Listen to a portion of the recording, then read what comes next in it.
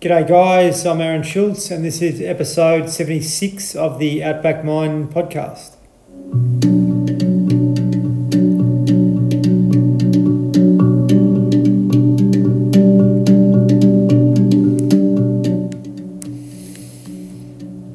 Thanks very much for joining in. Relationships. We've probably all been in one or still in one or been in and out of them. A lot of us unsuccessfully. I guess they're saying that 60% of marriages end up in divorce. So it's probably very timely that we have a gentleman by the name of Brett Jones coming along for a chat, who's a relationships expert basically, and talks a lot about the male and the male ego and how we sort of don't really understand ourselves and so forth, and that sort of can be detrimental to relationships, and we can get frustrated and all the issues and so forth that go along with that. And Brett and his partner are really passionate about this particular space and being able to try and provide content and information to people, men and women out there, on how to strengthen their relationship and just understand that men and women think differently primarily, and we just can't think that our partners think the way that we do, and I've had a relationship and I've had a few, but my marriage failed, and I guess if I have known some of the things that I know now, and I've been connected with guys like Brett, then maybe my self-awareness would have been different. And I've said many times on this podcast that we come into adult life and we're sort of uneducated around these sorts of things, being a father, being a husband, and all that as well. So it's really good that Brett has got the skills and wisdom to be able to share with us, and that can have a profound effect on how we manage our own health, but also we manage our mental health and so forth into our marriage and into our own personal lives with regards to understanding our ego and how that actually works. And Brett is a subject matter on that particular topic, or subject expert, I should say, on that particular topic. So he's really wise in that area. He's written a book called Awaken around that, and some other articles and so forth, and documents and books and so forth as well, which I'm sure we're going to hear about. So really appreciate you joining in. I just want to make special mention to our primary partners, Green Nutritionals, Green Organic Superfoods. Really good to supplement what we're missing out in our diets, which can have an impact on our physical and mental health. So please check them out, greennutritionals.com.au, and also Pure Life Sprouted Bakery, who make organic sprouted breads that are available all around Australia. So really good for our gut health, and when our gut health's working well, our mental health works well. So really something to consider. If we're not firing on all cylinders, maybe our gut's saying something to us, and we're not getting the most out of our potential. So please check out their website, purelifebakery.com.au. All right. Listen to Brett and I going at it, and I'm sure you're going to get a lot out of this conversation. Brett Jones, welcome to the Outback Mind Podcast.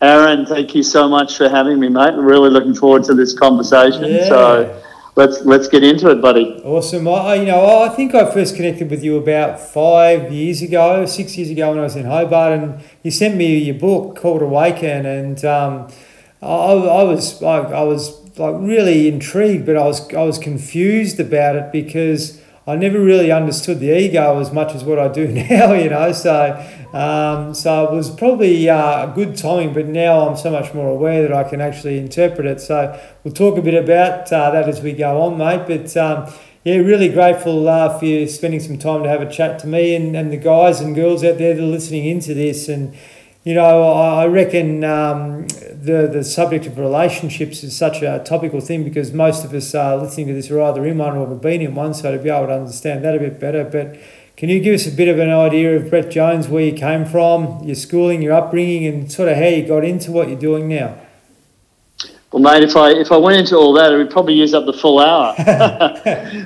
So let me give you a quick brief summary. So I think, like a lot of people, I came out of school, wasn't quite sure, what I wanted to do, and somehow fell into doing some property stuff, and started as a residential property manager, looking after residential homes, doing the inspection, renting them out for landlords and that sort of stuff. And then seemed to have a bit of a penchant for marketing, and went into office leasing out office space. Got really good at it, made a lot of money, and then decided I should strike out on my own. And I set up my own development company, I basically found a little formula, which was find a good site, find a tenant, find a good site for that tenant, combine the site and the tenant, find someone with money, put the three of the things together, develop it and sell it before you start and lock in your profit. And I went pretty quickly from age 23. So I started in real estate when I was 19. Age 23, had my own company. I was a multimillionaire by the age of 25 and had a $400 million company by the age of 28. Shit. So pretty meteoric rise, and then hit the recession in the early 1990s and pretty much lost it all by age 30, and then had to rebuild not only my wealth, but unfortunately lost my marriage at the same time, which was pretty devastating to me. You know, you get to see your family every second weekend, and that's not much fun for any man, because you don't just lose your wife, but as a man you lose your family as well, which you know, for us guys is pretty much what the game is really all about, is about family. So then I had to rebuild, and I did. I started back in property again and started selling. Then I did some little developments and stuff. Made a lot of money. Met my beautiful wife, Marie, who I've been married to now for 27 years. And we quit working and went sailing around the world for 3.5 years, which was not only a fantastic experience, as well as a sometimes very frightening one, but we got back and 3.5 years away, sitting on a yacht, sailing across oceans, looking up at the stars and the Milky Way in a brightness that you probably, you know, most of the time never see it like that. Yeah. Had plenty of time to think, contemplate, look at life, think about what life is about, write books.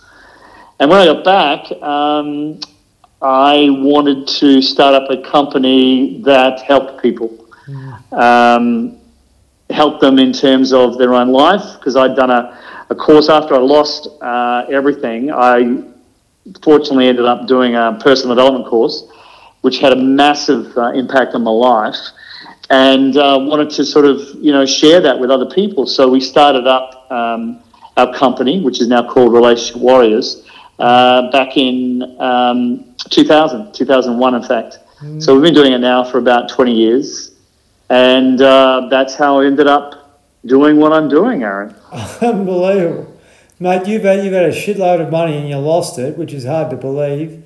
But certainly I understand that. But it's just, isn't it amazing how life turns out for us? You know, if you had have not been in that situation, obviously, you know, I always say, before you say I love you, you first must understand I. So you got into a marriage with someone you probably didn't really know that well, and you didn't know yourself that well. And, you know, that sort of split up. And, you know, we go through all these, like, peaks and troughs in life before we sort of stabilise, and it sounds to me like ever since you and your wife got together, you've been pretty stable. Yeah, absolutely. I think I realised there and then that I needed more skills than I had to be able to maintain what I now call a kingdom, meaning my entire life.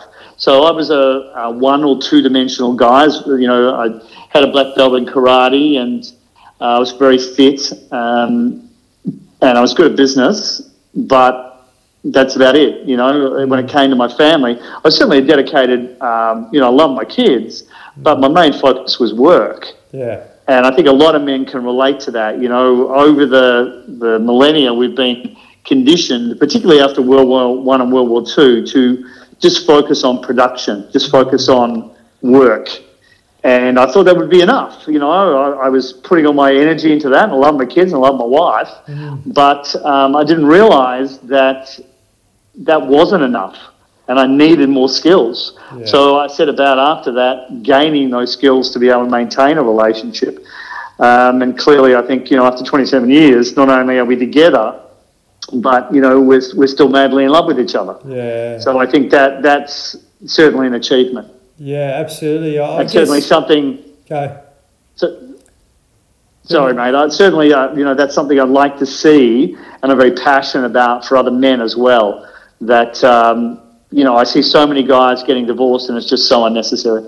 Oh, absolutely, mate. I was one of them, and I never understood. Like you just explained my sort of life there in a nutshell. Like everything was in work. I was going home. When I was at home, I was so buggered I'd fall asleep, and I'd just keep repeating because I just thought I was in that provider mode, and that was it. That was my job, and I lost all the connection and so forth with all the good things. And it sort of brings a tear to my eye to talk about that too. But I never had the skills to be able to manage that, and work kept pushing you because you were producing.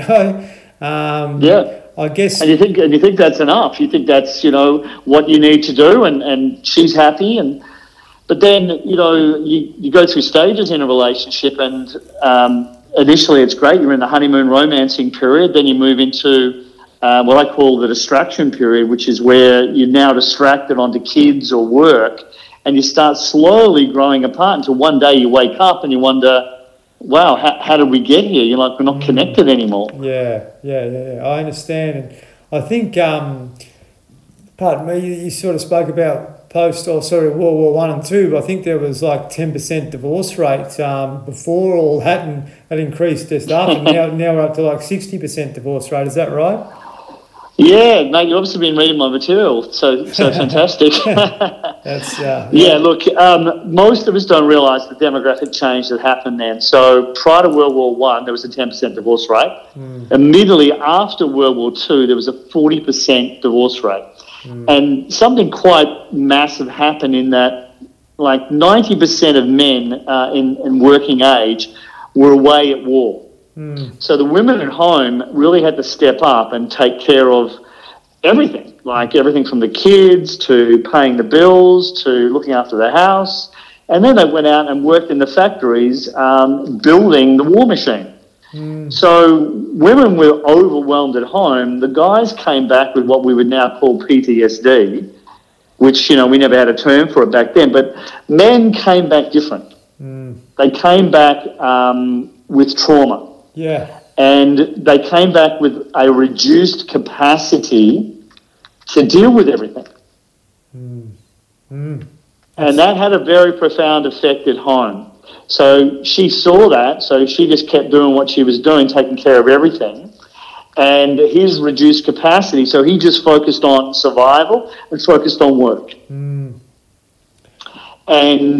we then jumped from a 40% divorce rate to, up around 60% now if you include de facto relationships. And most of that is around the dynamic of women feeling now completely under pressure and feel like emotionally they're handling everything, and men feeling like, I'm doing what I think I need to do, because now the game's changed. The world of 1950, 1960, that model of being a producer doesn't work in 2021. Now as men, we're meant to take out the rubbish, look after her emotions, understand her emotionally, know where our kids are emotionally, be able to deal with that, help them with the maths, fix the house, work out, watch our diet. Oh my God, like it's just full on. And most guys are like, forget it, man. All I can focus on is work. And that's what most guys do. So she ends up being emotionally starved of what she needs, because there are differences, that we just don't recognise between men and women. Culturally, after the 1960s, we're equal, and so we should be. We are equal, and that we can do the same things. But emotionally, we're very, very different, Aaron. Women use 28,000 words per day. Men use 7,000 on average. So that's 4 times as many words. She uses words to de-stress. We don't talk to de-stress. Amazing, mate. And like, how do you overcome that dynamic, right? She wants to talk and use all these words, and he's at full capacity after coming home from work. That's it. That's all I can cope with. Mate. And we want to be quiet to not talk, to de-stress, and yet she needs to dump all these words. Yeah, it's ringing in my ears. Mate, there's so much that's just come out of that conversation just there. But like, you think about it, like those guys that came back to war, our grandparents or parents, they had trauma. Yep. That trauma came into our lives. That trauma's gone from our lives into our kids' lives. And it's probably gone into our marriages and then our workplace and all that as well. Totally. It was passed down. So that baby boom generation modelled that behaviour, and then the next generation has modelled that as well. But that model does not work in 2021. Yeah. And it's now got to a point where it's completely dysfunctional and is not working for us as men. The reality is we came from Gallipoli stock. We came from men that stood at Lone Pine in rows of 100 across a machine gun field, and one row after another went out there and knowing they were going to die because they were going to do that for country and family. That's the stock we came from. And what we've forgotten is, and this is just so true now, Aaron, there's an animal inside of us as men. And that animal is now politically incorrect. And so we suppress that animal. We suppress who we are as men. We suppress our certainty as men to be able to expand our capacity and handle everything. And the animal doesn't need to be suppressed. The animal needs to be tamed by us as men. Yeah, you're right. And put to good use as men in a good way, inside our families, inside our kingdoms, so we can step up as men and create for our families what we know we want to. But if we keep living a life of suppression, if we keep living a life that the culture says we should live, I tell you, Aaron, we've got a massive problem in this country because, as you said, we're passing it down to our boys and we're passing down a formula for a divorce. That's really well said, Brett. I hadn't really considered it like that, but you've just explained my life too, suppressing it for so long, and then coming out of it, taming it through the physical body, and then meditation and so forth, and keeping that as your equilibrium. But you look at the World War II guys; they were going to 6 o'clock closing, drinking as much booze as they possibly could in a short period of time, going home, falling asleep, and doing it again, and then on the weekends probably arguing and then beating the kids up, and that trauma's getting taken into their bodies, and all of a sudden it's coming into their kids' bodies, and we're in this vicious cycle because of a life experience or an event that was inhumane in many ways. Absolutely. But the good news is, as men, we can learn to once again expand our capacity to deal with everything that we need to deal with. See, we've been lied to by the culture. We've been lied to by that conditioning that we can't handle everything. And what I take great joy in is seeing when men are able to step up, learn how to expand our capacity to deal with her emotions, to know how to take all those words on without getting drowned by them or without, getting overwhelmed by them.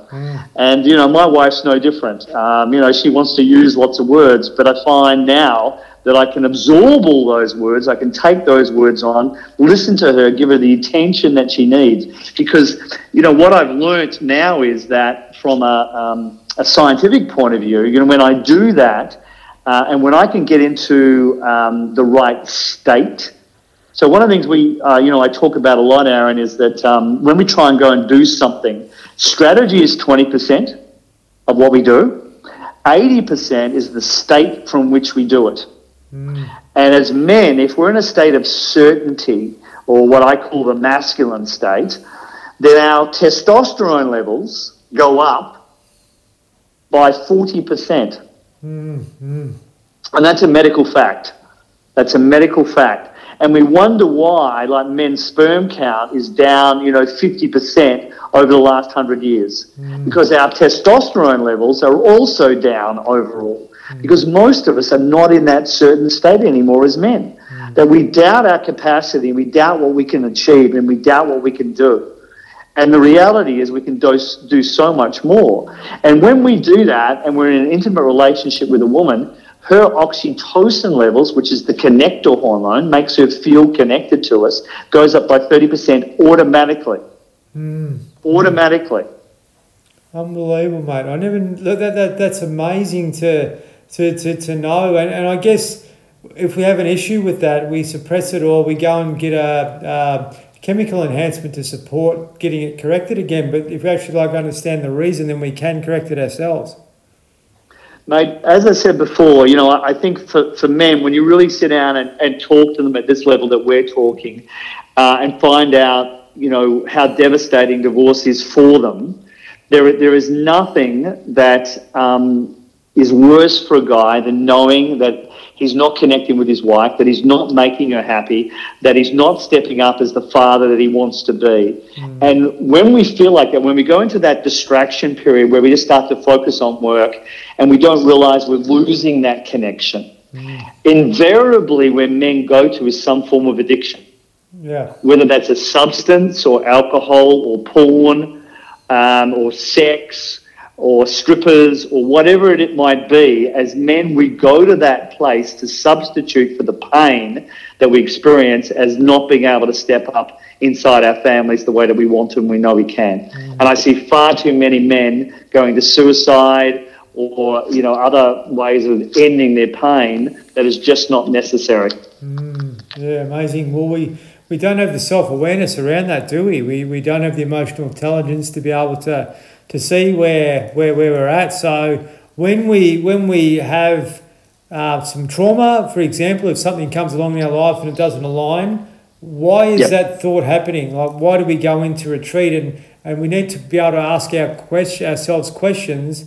Where does that thought come from? Was it something that I believe in, or was it something that was passed on to me? And if you can do that and question it, and actually think of it as being, is it me or is it someone else's idea? Can I deal with this and manage with this differently? They're the sorts of tools that I think we can actually do to help realign our thinking and correct our default setting. Would you agree? Absolutely. I think Plato said it best, life unexamined is not worth living. So as men, as kings, as I like to, call us, when we can stop and pause, and sometimes, like in my case, and perhaps yours too, Aaron, there's something that happens in our life. We mess it up massively and there's a lot of pain. And that pain forces us to examine our life, to have a look at it and go, well, how did I end up here? How did I get to this place? Instead of going down that suppression route or addiction route, if we can just stop for a moment and start asking that question, how did I end up in this place? And where did that come from? So what I've got to see is that over the years, this conditioning comes from three things. It comes from culture. The country that we grow up in. If you grow up in China, it's very different to growing up here in Australia. It comes from the role models that we've had, principally, obviously, parents, but sometimes grandparents, aunties, uncles, teachers have a big impact in our life, and we model them, rightly or wrongly. And then events that happen to us can impact us as well. And it makes us start to live a pattern of behaviour rather than as free-thinking, responsible men. And when we examine it from the right place, that's where the freedom comes, that we can start to free ourselves from that conditioning and enable us to live the life that we know we're capable of living instead of just submerging ourselves into the pain. It's interesting when something goes wrong, how we sort of go back to a default setting. And I've been noticing, isn't it? Yeah, absolutely. And like when that happens, like say to yourself, where has this thought come from? Send it back to where it came from if you can identify it. But really, it's amazing because that's cellular memory, I believe. It's sort of ingrained and it's embedded in us because that's what Dad did and that's what his dad probably did and so forth, And his dad was probably a victim of war. So it's that trauma and that sort of the ability just to bottle up that we actually default back to. Well, all the guys that we work with, Aaron, one of the things we assist them to get is self-awareness. And once you start asking that question, then you just look at it from a practical point of view, right? I'm a very practical guy. So it's pretty obvious if you look at the universe that we live in, there are two main forces in this universe. One force is a force that makes things grow and expand and become more, like in a tree or even in our own bodies, right? It forces the cells to split and expand. And no scientist is able to define that force or really explain it at this point in time. Equally, you've got another force which does exactly the opposite. It makes things die. And in us as human beings, with our consciousnesses, with our awareness, you can equally see those two forces at work in us. And over the centuries, they've been called various things. I tend to call one force the divine and the other force the ego. And those forces operate inside the mechanism that we call the mind. And that is really a tool to be used. And the mind is something, Aaron, that we either learn to control or it will control us. Yeah. It's just that simple. That's right, absolutely. Yeah. Well, it is, Brett. And I always like, the heart to me is where the truth comes from. And if you have a decision to make and you ask a question, if it comes back with heaviness, then it's the wrong one. If it comes back with lightness, then it's the right one. I believe that's really what your heart is guiding you towards. Will you agree?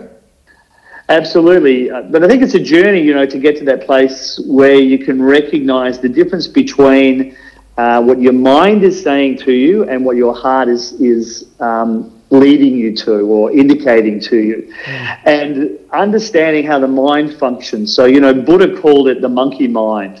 And what he meant by that is that thoughts just come in and then they go.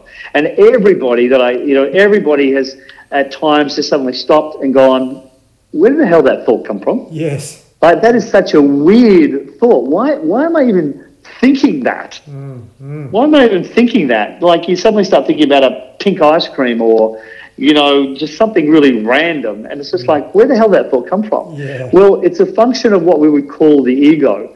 And if you can understand the mind in this way, it's like having a computer with a split hard disk on it. One side is Windows operating system, and the other side is Apple iOS operating system. And those two systems don't talk to each other. So one side stores all the good things that happen to us, and one side stores all the bad things that happen to us. And if you go into your ego, into the storage of all the bad stuff, and listen to that, the solution that it gives you. So as an example, right, I was 5 years of age, and I had this crush on this little girl that lived down the road. And I invited her to my 5th birthday party, and she came. And, she came and wore this pretty white dress with a big pink ribbon around it, and she sat at the end of the table whilst we cut the cake. And as we were doing that, she got up and she left. And at 5, I followed her out and stood on the footpath and watched her walk away, walking back down to her house. Now, when those things happen from a conditioning point of view, we ask ourselves 3 emotional questions. Not logical questions, but emotional questions. And I said to myself, well, what is she doing? Well, she obviously doesn't like me. That's why she's left. And then the next question that comes up is, well, how does that feel? Well, that feels unloved. And the third question that comes up is, what am I going to do about it? And the answer was, I'm going to chase her. I'm going to make her like me. So for the next 12 years, I chased that girl, trying to make her my girlfriend. And I would do things like she'd walk past my house on the way to and from school. I just happened to be, walking outside checking the mail as she walked past, just coincidentally, Aaron. And, I'd chat to her. But the reality was, she just wasn't into me. Like, she just wasn't into me as a guy. But importantly, what I set up was a pattern of chasing women that would reject me. So what our ego does is it takes something like that and makes it universal. So now it's not just to that little girl. Now it's to women. And that was then backed up with some other things that happened with my mother that reinforced the pattern. So now I chase women that would reject me. until I met Marie and I overcame that pattern. So that pattern included my first wife. Yeah. I would only pick women that would dump me. And if a girl actually liked me, I would dump her. Amazing. Amazing. So that's how the ego operates inside of us. And when you recognize it's a function of the mind and you start to understand the patterns, now we've got control over those patterns. And instead of, going through relationship after relationship, or, quite often as an example, I would see a guy who has been hurt in relationships. So he starts dating girls and he goes through hundreds of girls, literally sometimes, hundreds of girls. Or maybe if you're listening, you've gone through 20 relationships and you've never found anyone yet. But you're never going to find anyone because the only girls you're dating are the ones that you will not commit to, the girls that you will not fall in love with. If you met a girl that you could actually fall in love with, you would not be attracted to her, is the reality. Yeah. So in their world, all women are like this. Because in their reality that they've now created from that pattern, that's the only girls they meet. Amazing. Does that make sense? Oh, absolutely it does. Absolutely. Yeah. God, yeah. So people go through life, Aaron, they sometimes wonder, why they're caught in these situations of, at work not succeeding or never having the confidence, or as a man never being able to, live your full potential. You think that's you, but it's not. That's your ego, and it's completely separate inside of us, and we can see it and experience it as something separate. Once we start to, it no longer has control over us. We don't listen to the thoughts anymore, nor importantly, do we listen to the emotions that it can generate. So when I met a girl that really liked me, I would feel smothered by her. So the emotion that made me take the action of dumping her was smothering. But that emotion was lying to me. It wasn't real. I felt it, but it wasn't real as to the reality of the situation. So often when we feel not confident, the emotion that's coming up with that has come from a past experience that's in the present moment. But that emotion is lying to us, but it's making us do something and react in a certain way and get a result that we don't want and don't need to be having. Once we face and we find the courage, like you have, and many men that work with us, to face themselves and face the reality that they are not their egos. Mate, that's it. Let's take a step back. We think ego is being overconfidence, don't we? Like that's a portrayal that we have. Oh, he's got an ego. Yeah, absolutely. He's got a big ego. Well, the big ego is so much more, because it's exactly what you described.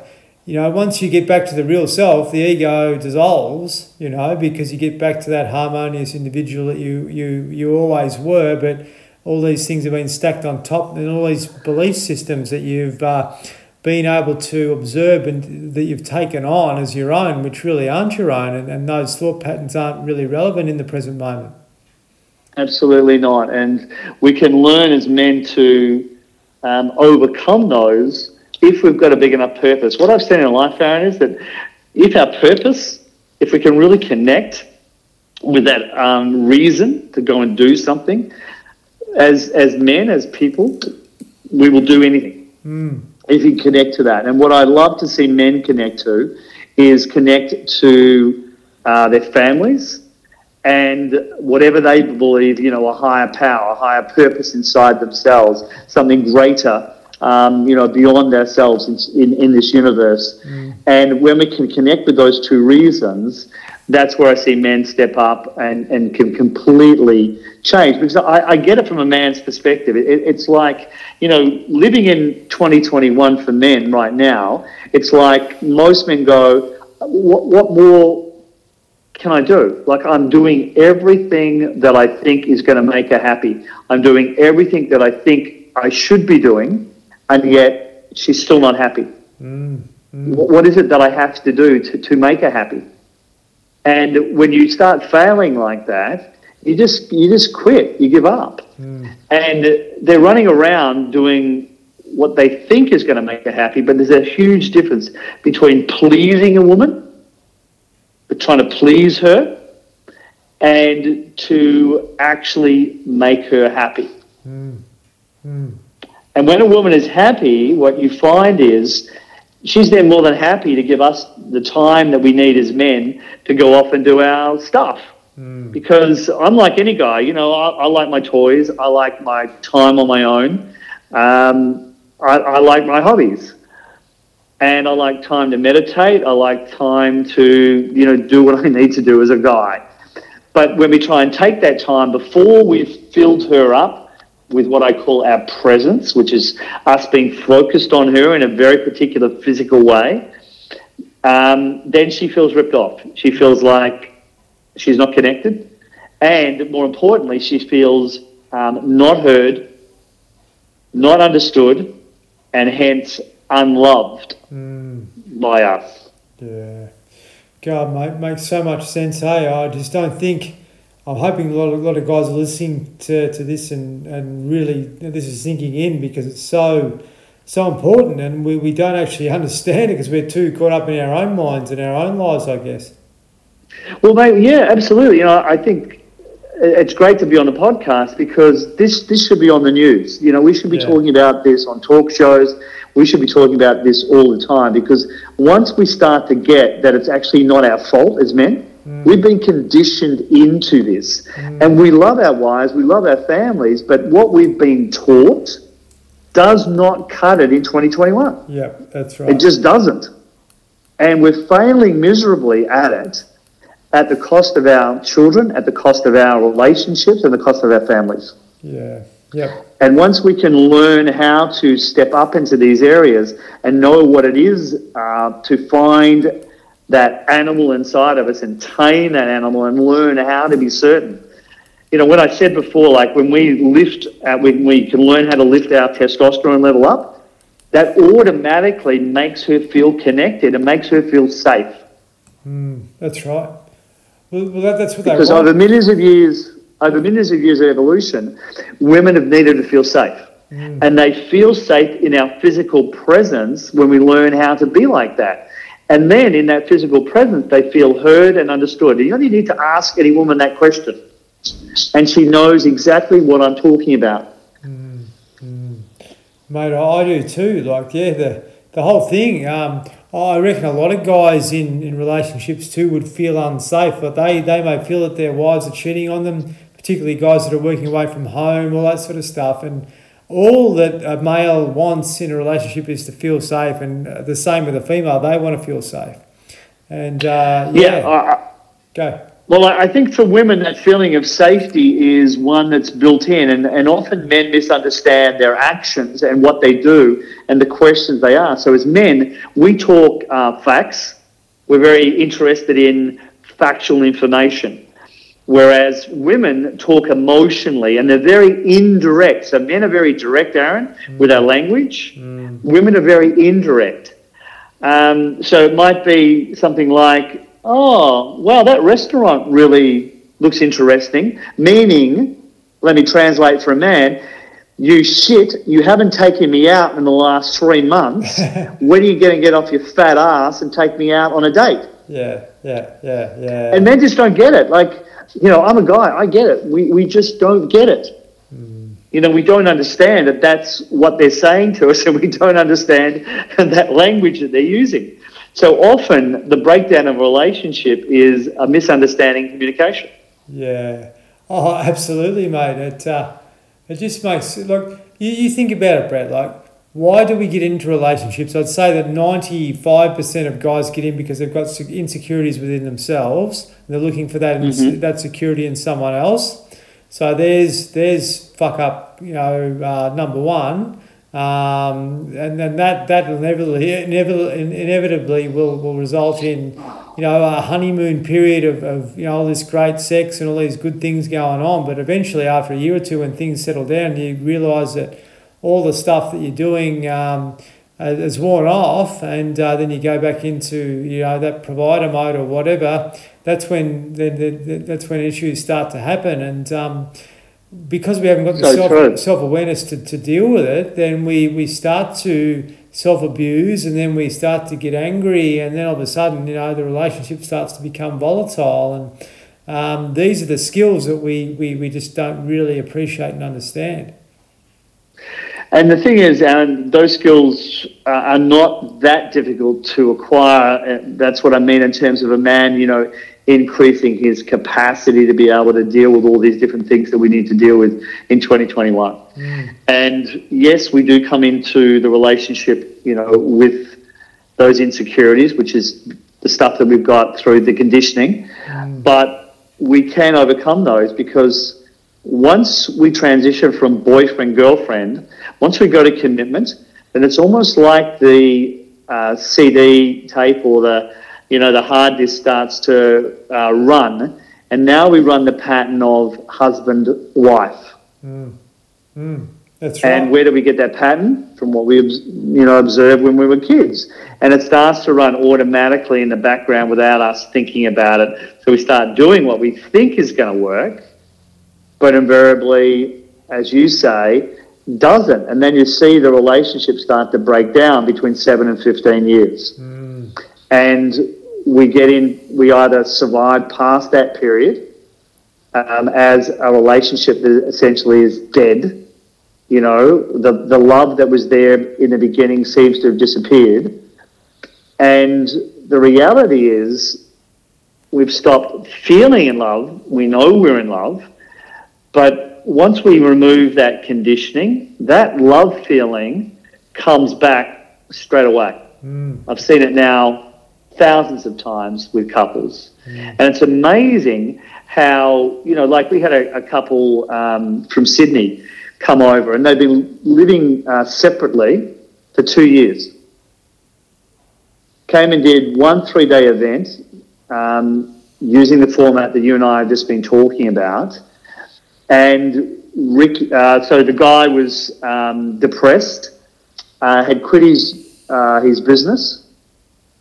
Like I say, because there's nothing worse for a guy than failing at your family. And then as you fail at your family, you feel like you're failing as a man. So then you give up. So he quit. He just stopped running his business. And he still wanted his family back. He was still fighting for them, but he didn't have the skills. So after acquiring the skills, started his business up again, moved back together with his wife, and it's just a completely different story. And she now sees the guy that she married. Yeah. Amazing, isn't it? I think about when my wife and I got married and how she had tears in her eyes, and she was really joyful, and yeah, like I still was a bit insecure too, I think at the time, but I loved her, and I think about it, and I was I don't know, but like I had some healing underneath that I needed to do. I reckon before I actually got into into that situation. But at the same time, that marriage was very good, and it probably should have lasted if I had about the tools and the knowledge that you're talking about now. But I believe, Brett, like I think about it now. My dad had very few relationships. He was pretty good with regards. My mum had quite a few, and she had a lot of trauma with regards to relationships. And I think that got passed on to me in some way, and that is... Absolutely. Yeah, go ahead. Yeah, absolutely. Look, I think, when we're talking about modelling, we model our parents. We don't model what they tell us to do. If you've got kids, you know exactly what I'm talking about. You can tell the kids as much as you like, doesn't mean they're going to do it. So, but what we do model is their emotional reactions. So you can even pick up a parent's fear of a relationship, because it's one thing to be in a relationship. It's another to actually let yourself feel loved in that relationship if you've got a fear of it. Yeah, absolutely. To actually let it in, to really feel it. And I know with Marie, when I got into my relationship with her, I made that choice. To fully let Marie in and fully love her, whether it worked out or not. Yeah, and unknowingly at the time, Aaron, I really set myself up for success. because nobody is going to run away from someone who truly is open to them and who truly is loving them. No one runs away from that. Mate, that's... So you're really setting yourself up for success when you can get to the point you can actually do that. When you can be open and surrender to it. Absolutely. And that's hard if you've been through some trauma where you've been hurt in relationships, because it's like getting kicked off a horse. Next time, you're going to be a little cautious getting back on that horse. The problem is, if you get into a relationship and you're a little cautious with your partner, they feel that.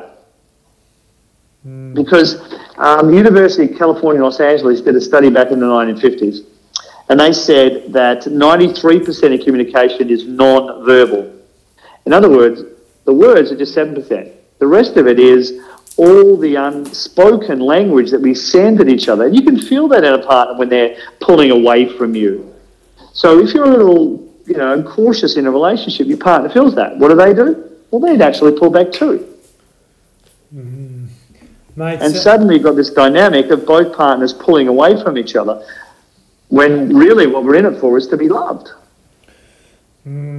Yeah. And men want love just as much as a woman. Men want love definitely as much as a woman wants love. But the way that we experience love is not the same. Women like to be treated nicely and they like to be listened to. And like I said, universally, when a woman is listened to and understood, they feel loved.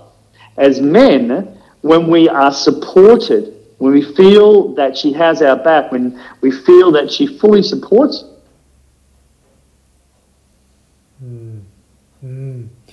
Mate, I think what happened to me, and this is probably pretty much testament to a lot of marriages, is I was afraid to be loved, I guess, if that makes sense. I know it was there, but I know that I was like, I wouldn't allow it in because I'd be guarded, and I was never told by either of my parents that I was loved. That wasn't never discussed. So love wasn't part of my life, and to feel that from someone else was nice, but I didn't really know how to receive it, I suppose. Does that make sense? Go. Yep. Yeah, so I totally get that, Aaron. It's like if we have that experience of love from the two people that are meant to give it to us unconditionally. And the truth, of course, is our parents did the best they could, right, with what they had. But if that's our experience of it, then now the ego takes it and makes that experience universal. So it goes from our parents to the woman we want to be in love with. And if love is unsafe, then we do find it difficult. And it's unfortunate that as men, we don't have these conversations amongst ourselves, understanding that this is a tool, this is a skill that we need to be able to let love in and to give it both to our wife and to our kids in full measure without holding it back or making it conditional on, performance or conditional in any way. And once we can do that as men, life is just different. I think as you said to me earlier, this should have been taught to us in year 12. Yeah, absolutely.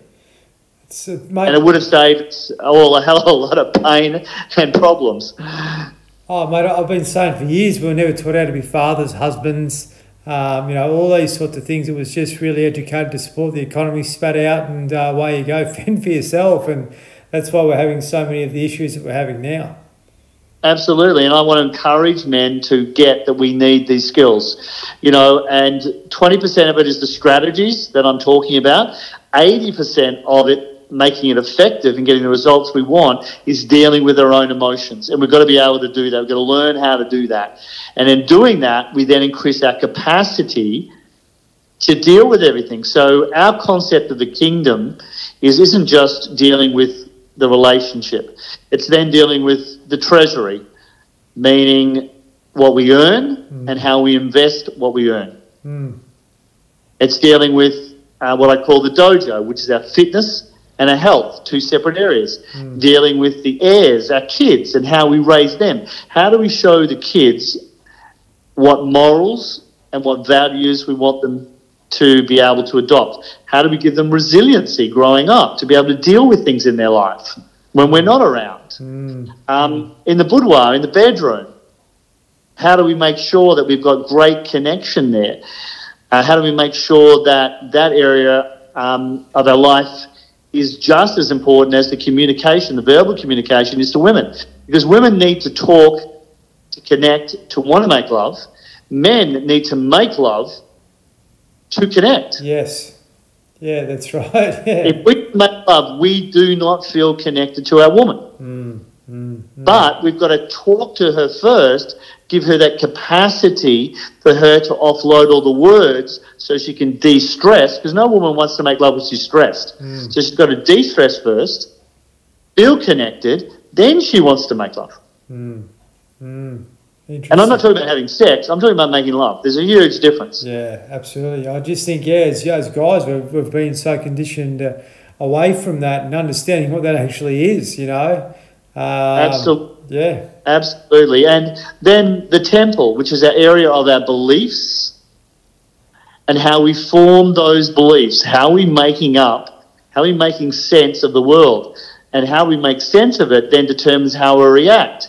Are we reacting in the right way to the events that happen? So we've got a great saying, and the saying is, it's never the event, it's how we react to the event. That's true. Yeah. Well, it's shit happens. Shit happens in our life. That's going to happen. That's life. That's this universe that we live in. That's what it's like. But how are you reacting to the shit? Do you lose your own shit? Or do you have better coping skills to be able to deal with it, step up into certainty, know how to tame the animal and use the animal to meet that challenge? That's true. And you mentioned before about the animal needs to be tamed rather than suppressed. It's so critical now for men. And politically, culturally, that animal is now seen as toxic masculinity, is the buzzword for it. And it's not.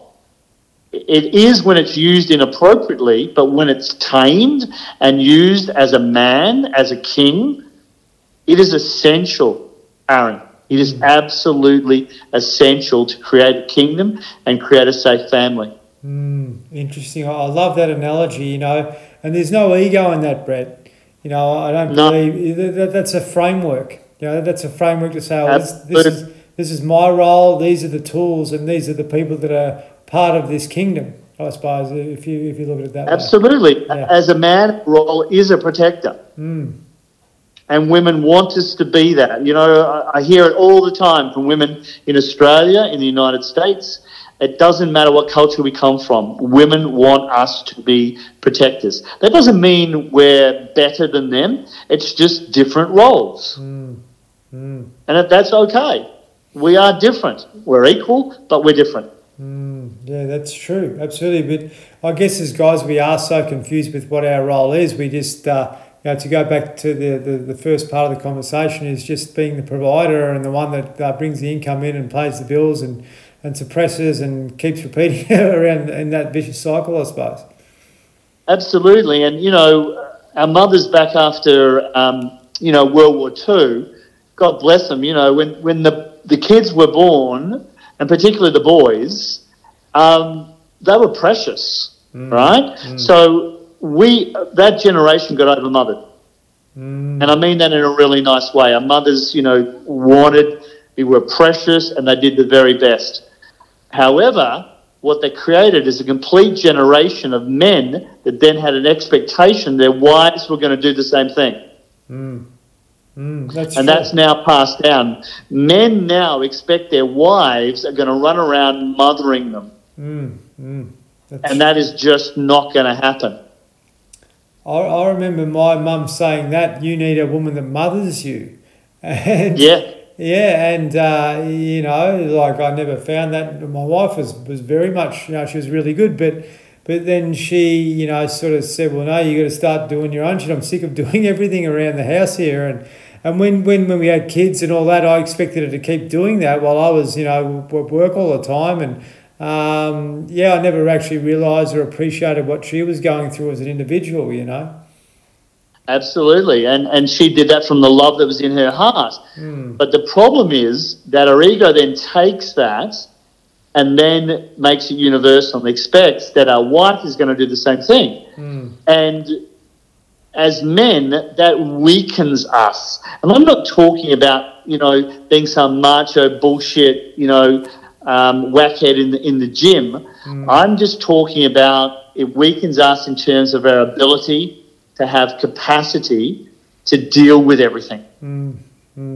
That we somehow can't. That we can't pay the bills. We can't take the rubbish out. We can't connect with our kids and know where our kids are emotionally. We can't deal with our wife's emotions. We can deal with it all, Aaron. We have that capacity inside of ourselves.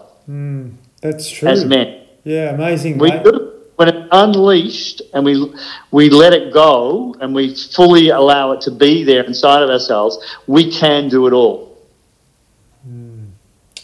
Mate, I'm thinking as we're going here, but yeah, you're right. I saw my mum do everything for my dad, and when I expected my partners and wife to do that for me too, but that was the war here area. Like Dad was born in 32, Mum was born in 28. Absolutely. So that's the way it was. Dad went to World War One, and all those sort of belief systems which were passed down, and things have changed. And when a guy's challenged about not pulling his weight or not doing anything, he sort of puts his wall up. I think that's probably changing a bit now, but it was pretty common. But I just think there's so much we can do to learn to cooperate and collaborate to be able to make our lives successful, so we don't have the issues that we're experiencing in modern society today. I agree, and I'm totally not criticising men. I'm encouraging men to find their capacity. I'm a guy. I get it. I watched my mother do exactly what you were talking about. My dad would come home from work. In those days, you had the little pay packet. You'd pull out your pay slip with all the notes rolled around it. Yep. He'd hand it to her. She'd peel off, a few bills. That was his beer money. Yes. And she'd take care of the rest. Absolutely. I remember that well. My word.